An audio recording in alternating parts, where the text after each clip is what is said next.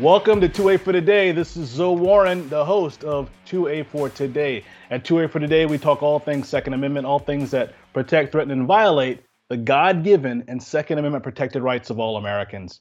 I got on the show with me a special guest. This is going to be a special treat for everyone because he's doing amazing things and has been doing them for the last couple of years. Out there fighting for liberty, defending our constitutional rights to gather, to assemble, to speak, to be online, to not be canceled, to have bank accounts and not get them shut down because you're a conservative. I got Clay Clark. How you doing, sir? I'm doing well, brother, and I can tell you, I'm fired up to be here with you, and I hope that everybody will learn something as a result of investing these 15 minutes together today. So I will cite all my sources. Outstanding. I think you kind of have to today if you're going to put anything on social media. If you don't have some sources cited, and you have to choose your sources wisely, otherwise you'll get canceled. You are correct. I just would say right now, I don't know that the average person knows this, so I'm going to read this off to my right, and I encourage everyone to look this up with me, okay? So if you go to Google right now or DuckDuckGo, whatever your engine of choice is, Brave, and you type in Executive Order 14067. Executive Order 14067. What? Executive Order 14067. If you get nothing else out of today's show, if you just read that, Section 4 is the most terrifying portion of that. This was the legislation that would end all opposition conversation to Joe Biden. So this documentation was signed on March 9th of 2022.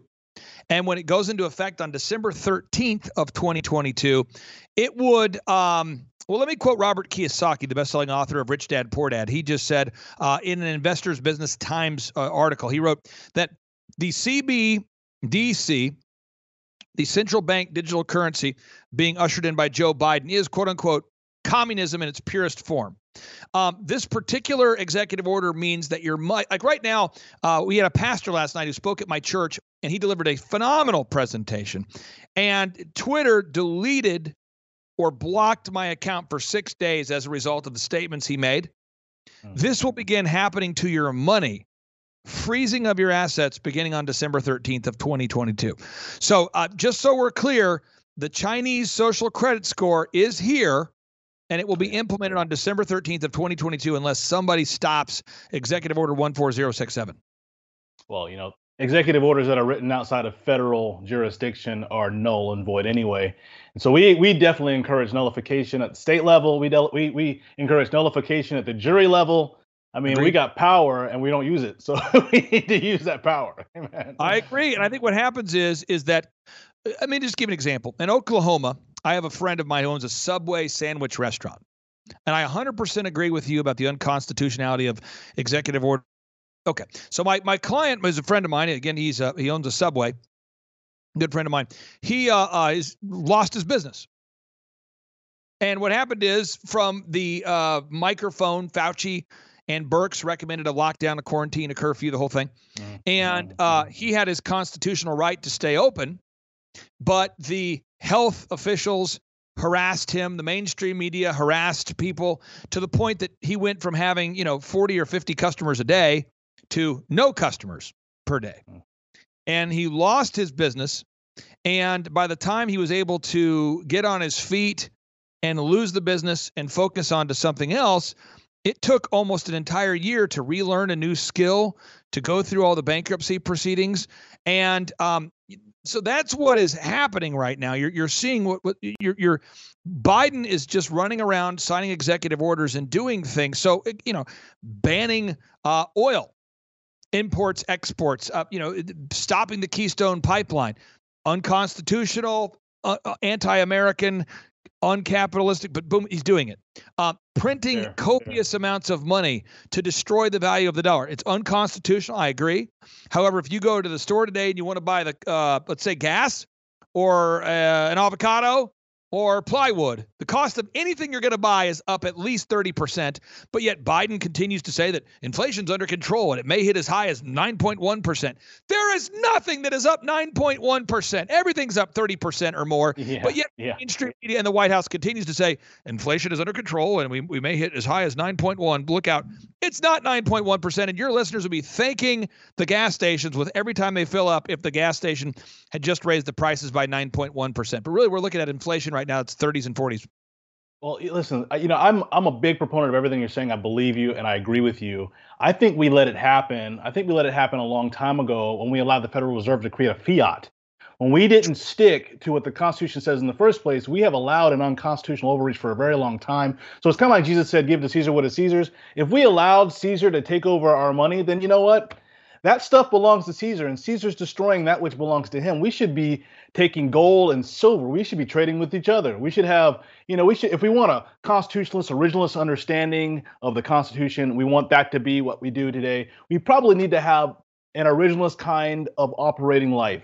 We should be applying our lifestyle where we love one another. Clay, do me a favor. So for my watchers who don't know who Clay Clark is, Sure. I'd like for you to tell me quickly who you are and how you got to where you are today. I mean, obviously, herding cats, especially cats believers, is a difficult thing. We're all conservative. We're all very much liberty-minded and believers. And you're able to gather believers in the thousands to get together and be encouraged and inspired to do their duty in America. Tell me a little bit about how you got there, and yeah, just tell me about yourself. Well, brief background. I grew up very poor. A lot of people say, "Well, how poor were you?" I don't know. You had powdered milk. You had powder. You had water to it. You stir it up. That kind of thing. And so when you grow up poor and you don't have a lot of money, in a capitalist society in America, you could decide to, do I want to be poor or do I want to not be poor? And I chose I don't want to be poor. So I read Rich Dad Poor Dad by Robert Kiyosaki. I read Think and Grow Rich. I read How to Win Friends and Influence People. I read 7 Habits of Highly Effective People. I read 21 Laws of Leadership, all the case studies. And so I was 15 years old. I built what was the foundation of America's largest entertainment company for weddings. Before I sold it, we were doing 4,000 events a year, photography, videography, that kind of thing. And then since that time, I've started a haircut chain, a dog training franchise I've grown. There's a carpet cleaning brand I'm involved with. And if you go to thrivetimeshow.com, if you go there, you can see it all. But basically, this is what I do, okay? People pay me money. They pay me $1,700 a month to help them scale a company, and I get a small percentage of the growth, and I'm very good at it. And so I just work with 160 brands, and that's how I scale it, And so that being said, when you have time freedom and financial freedom, you get a chance to and choose to spend the time how you want. And I choose to spend my time researching. That's what I do. I'm a researcher. I like to research things. And I'm very curious about how things work. And so I knew that the models that said that 2.2 million Americans would die from COVID-19, those models were false. I knew that COVID-19 was 100% treatable with hydroxychloroquine. I just knew that the models were false, that the tests were false, the treatments are real. I knew all this before the lockdowns. So I felt no need. Why not tell the world? So I told the governor, told the mayor, sued the mayor of Tulsa to keep the city open, turned my building into a church during the lockdown, started hosting town halls, and I just won't stop. And people are like, "What is your deal?" And I get death threats, and I'm not bothered by them, So, yeah. And then Jimmy Kimmel did some sort of hit piece about me, and the mainstream media keeps trying to connect me to some white supremacy groups, yet 5 out of our 7 key pastors are black. And so they continue to attack, and I just don't care. And I think because I don't care about attacks and I don't fear death, maybe that is my combination of what emotionally makes me equipped for this, and then just the God-given skill sets. I'm very aggressive and very organized. So when you scale an event or you're trying to do an event, you have to deal with big screens, flat screens, porta potties, insurance, security, conflicting personalities, 85 speakers, reimbursements, travel costs, all of that. And for me, that's just not an overwhelming thing. It's just what I do. So I'm so honored that General Flynn and Mike Lindell and Eric Trump and Don Jr. and Tenpenny and Pastor Leon Benjamin and Dr. Stella Emanuel and Simone Gold and all these great patriots have joined the tour because I'm just a very aggressive, organized guy. But the purpose was to create a platform for them to share the truth at scale. And I wanted to create the right energy to it so that when you are listening to it, you're not going, "Oh, this is terrible. I want to go to sleep. I didn't want it to," because there can be a tendency within conservative events to have a speaker who's very intelligent who gets up there and says, "Now, when you think about the Great Reset, we have to think about," and you're going, "What?" So I wanted to create kind of the Steve Harvey energy behind it, because that's what I do, and I wanted the off the cuff feel and flavor of maybe a Dave Chappelle comedy routine, and I wanted the energy of a concert, and I just wanted all that to be there so that the Patriots can wake up. And so that's what we do. And we do it once a month. And if anybody out there wants to get a ticket, you just go to timetofreeamerica.com and you can name your price. And so I just want to make sure I'm very clear on that. We're going to Washington in September, Pennsylvania in October, and you can just pay whatever you want to pay. So you just go there, you request a ticket. We'll make sure nobody's denied because they can't afford it. All I need you to do, folks, is show up, get empowered, get educated about the issues, and then go out there and become a force multiplier. Yeah.